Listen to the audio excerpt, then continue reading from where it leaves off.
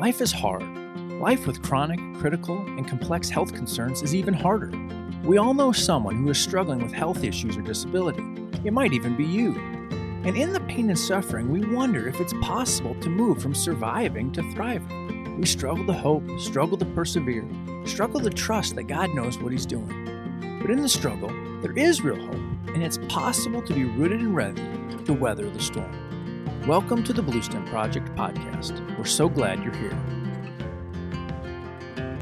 Welcome back to the Bluestem Project podcast. It's good to be here with you, and it's my sincere hope that by listening, you're better equipped and encouraged for the journey of suffering, hardship, and trial that comes with health issues and disability. And it's my prayer that you're drawn closer to God and rooted deeper in His Son, Jesus Christ.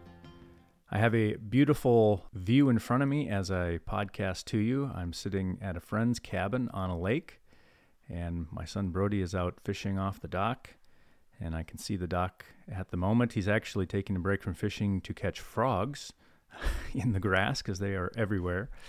But yeah, this is a pretty serene and beautiful place, and I'm glad to be here talking to you from this place.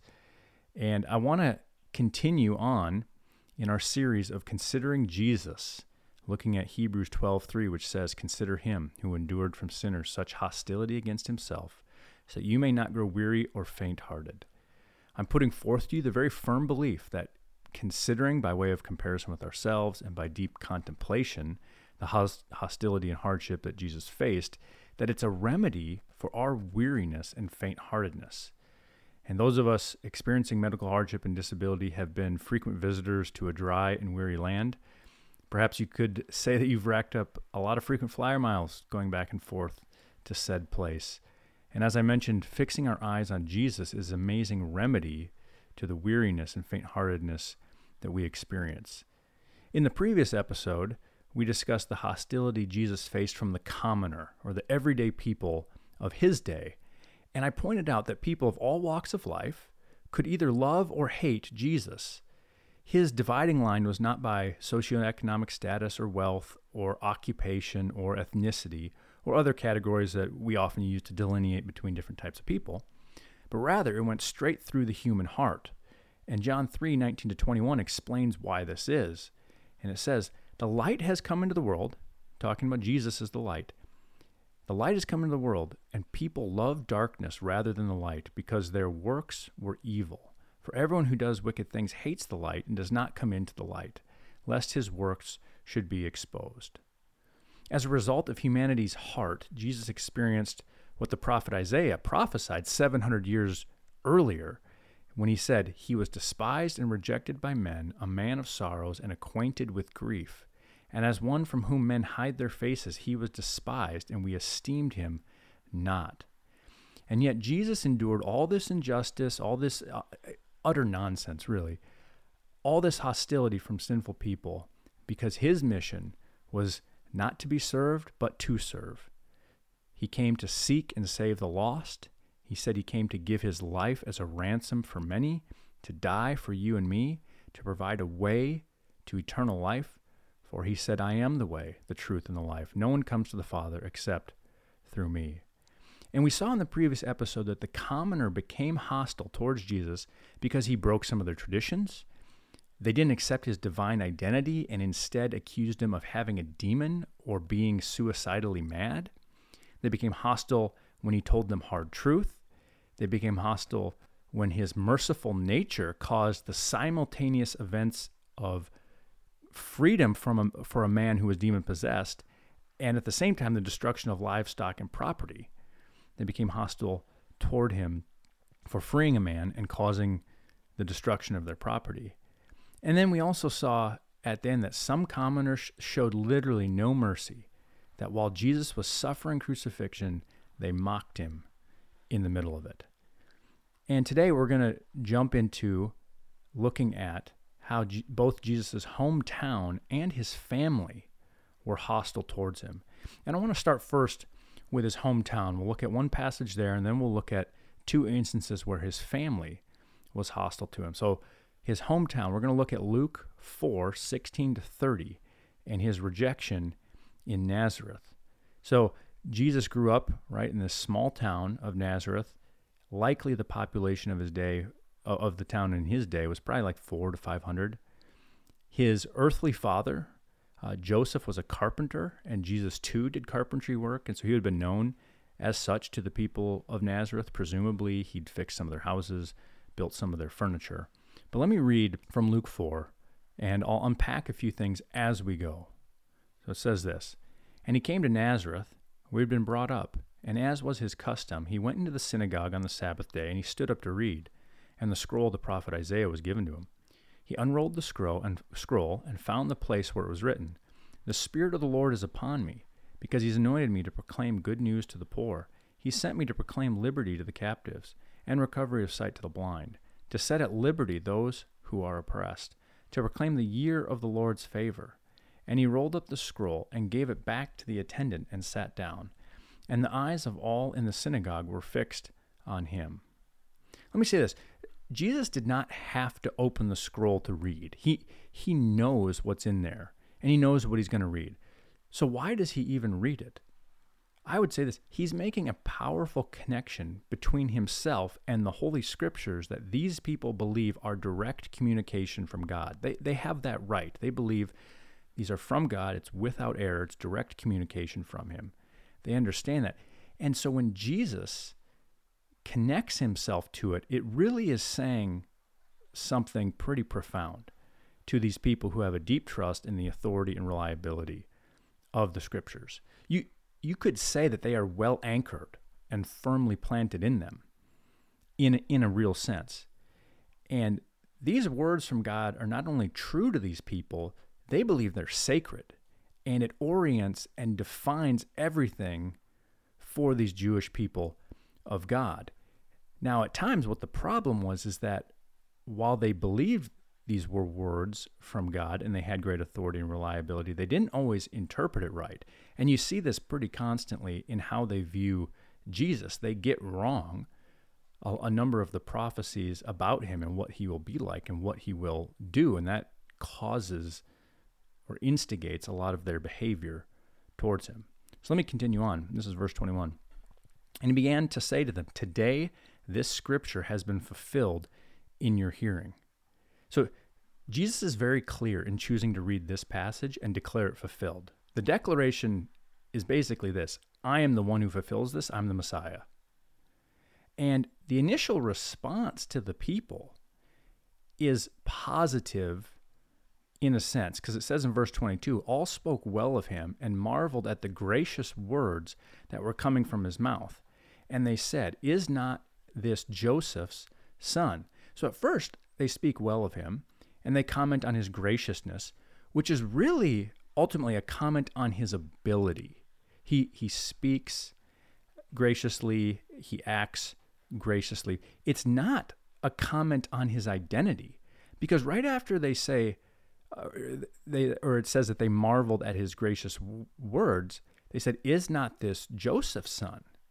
So when it comes to his identity, which is what Jesus is really showing them, I'm the fulfillment of this passage. They can't see him accurately, or they don't see him accurately. They only see earthly connections, Joseph's son.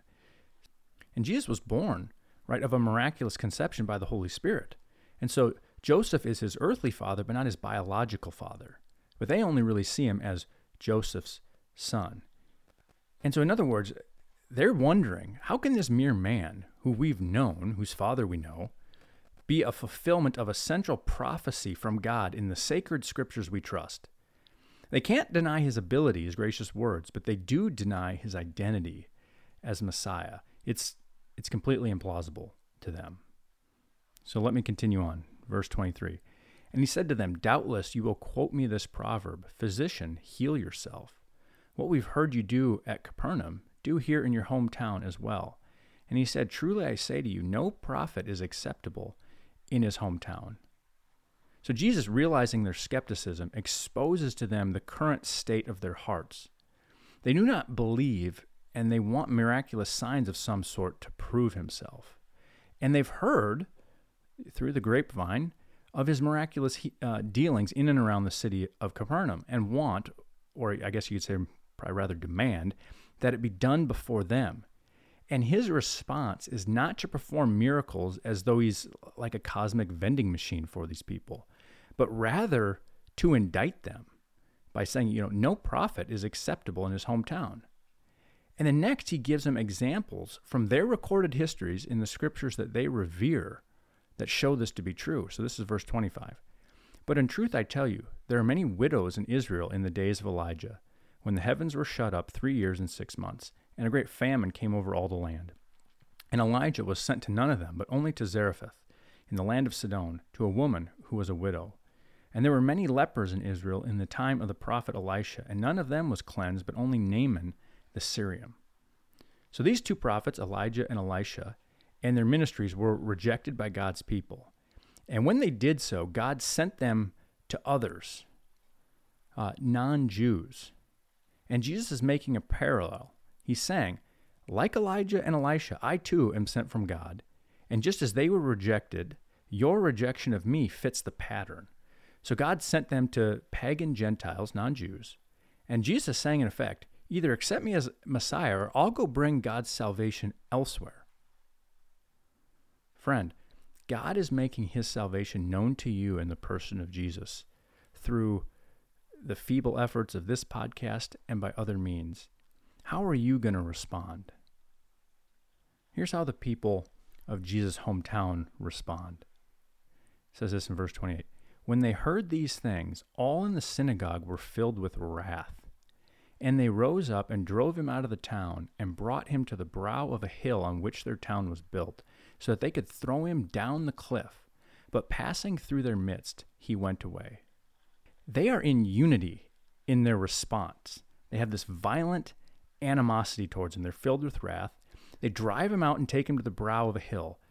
So Nazareth, even today, is enclosed on three sides by more elevated portions of the mountain hill that the city is set in. And they take him to one of these peaks to throw him down. And make no mistake, this is an attempt to kill him. So early rabbinic documents, known as the Mishnah, recorded in the late 2nd and 3rd century, advised that the proper way to stone someone to death was to throw them down a hill. So they want him dead. And they want him, this is interesting, they want him dead so badly that they're willing to break Roman law to do so. In other words, right, they're under the Roman Empire, and only the Roman government officials had the authority to carry out death sentences. So they hate Jesus so much for claiming to be the Messiah and exposing their unbelief that in mob fashion, against the governing laws of the land, they attempt to kill him. And Jesus, we are told how, perhaps with the use of some divine power, he escapes. I'm thinking about this like you and I have experienced rejection. I don't know you deeply, but I'm guessing not at this level, where your hometown is trying to kill you. And I want you to think about this for a second again. And I keep coming back to this. Why is Jesus doing this? Why is he even on earth? Why is he going through all this hostility? It's because he came to serve, not be served. He came to seek and save the lost. He came to give his life as a ransom for many. In an extremely costly manner, he's going to be crucified and he's going to have the wrath of God upon him for the sins of the world. He did it to die for you and me and provide a way to eternal life. So Jesus is rejected with violent animosity by his hometown. Essentially, they're saying, you're not who you say you are, we're going to kill you. But is it much better? Let me ask this. Do you think it's much better within his own family? How did they respond to him? And we're going to look at two quick passages. One is in Mark, and I want to read verses from Mark chapter 3, 13 to 15, and then verses 20 and 21. It says this, "And he went up on the mountain and called to him those who he desired, and they came to him. And he appointed 12, whom he also named apostles, so that they might be with him and might send them out to preach and have authority to cast out demons." And then verses 16 to 19 lists who they are. I'm going to skip over that for the sake of time. But then in verse 20, it says this, "Then he went home," which is at this point for him likely Capernaum, not Nazareth, "and a crowd gathered there so that they could not even eat. And it says when his family heard it, they went out to seize him, for they were saying, 'He is out of his mind.'" So you and I have likely not experienced our entire hometowns trying to kill you, but you may have experienced your family thinking you're out of your mind. And if we're being honest with ourselves, maybe at some times we actually were. I can think of my youth and go through, oh my goodness, I really did some pretty foolish things that drove my parents mad. Mom and Dad, I'm sorry. I know I don't even know half of it because I don't remember, but you probably remember a lot of it. I'm sorry. And even if we're not like totally out of our minds, certainly we've been wrong in thought and deed on many occasions. But Jesus, more than anyone who's ever lived, was in his right mind. He's the only person you could say was always in his right mind. He didn't have a fallen, rational mind. And the text says that his family, they went out to seize him. And elsewhere in the book of Mark, this term was used to describe the arrest of someone. So his family went, likely from Nazareth to Capernaum, to seize Jesus, which is akin to really taking charge of him, kind of arresting him, because they believe he's out of his mind. They believe he's out of control, he's out of his mind, he's taken these 12 disciples, and now they're following him. They don't have a real place to live. They're going around doing all this ministry. It looks, quite frankly, bizarre to some degree. And I imagine some of it has to do with unbelief about who he really is. Because in a different passage that we'll look at in a second, it says for not even his own brothers believed in him. So they're going to go talk some sense in him. And Nazareth to Capernaum is probably about 20 miles. I was looking at Google Maps and it says it's about an hour drive. But they are walking. I don't know when the last time you walked 20 miles is, and I don't know if I ever have. At one point, I trained for a marathon and did a 19-mile training run, and that seems like half a lifetime ago that I was capable of doing that, and that was pretty brutal.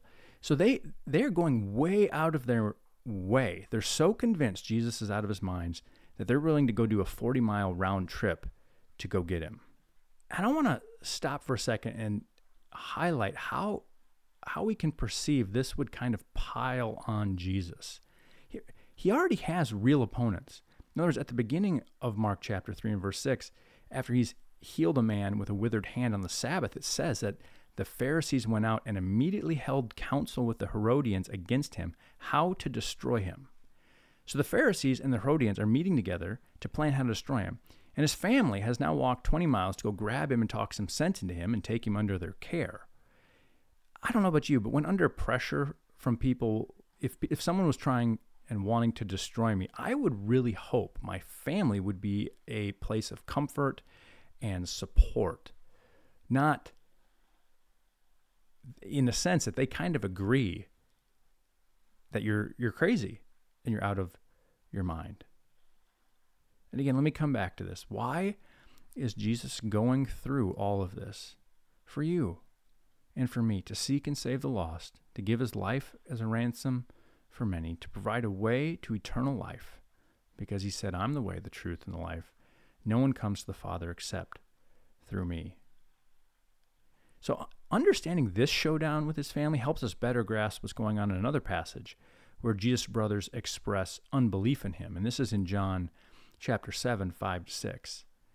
I'll read it to you and make a couple comments. It says this, after this, so what had happened previously is Jesus had given a hard teaching, and many of his disciples, not including the 12, but he had disciples beyond the 12, had turned back from following him because it was a hard teaching.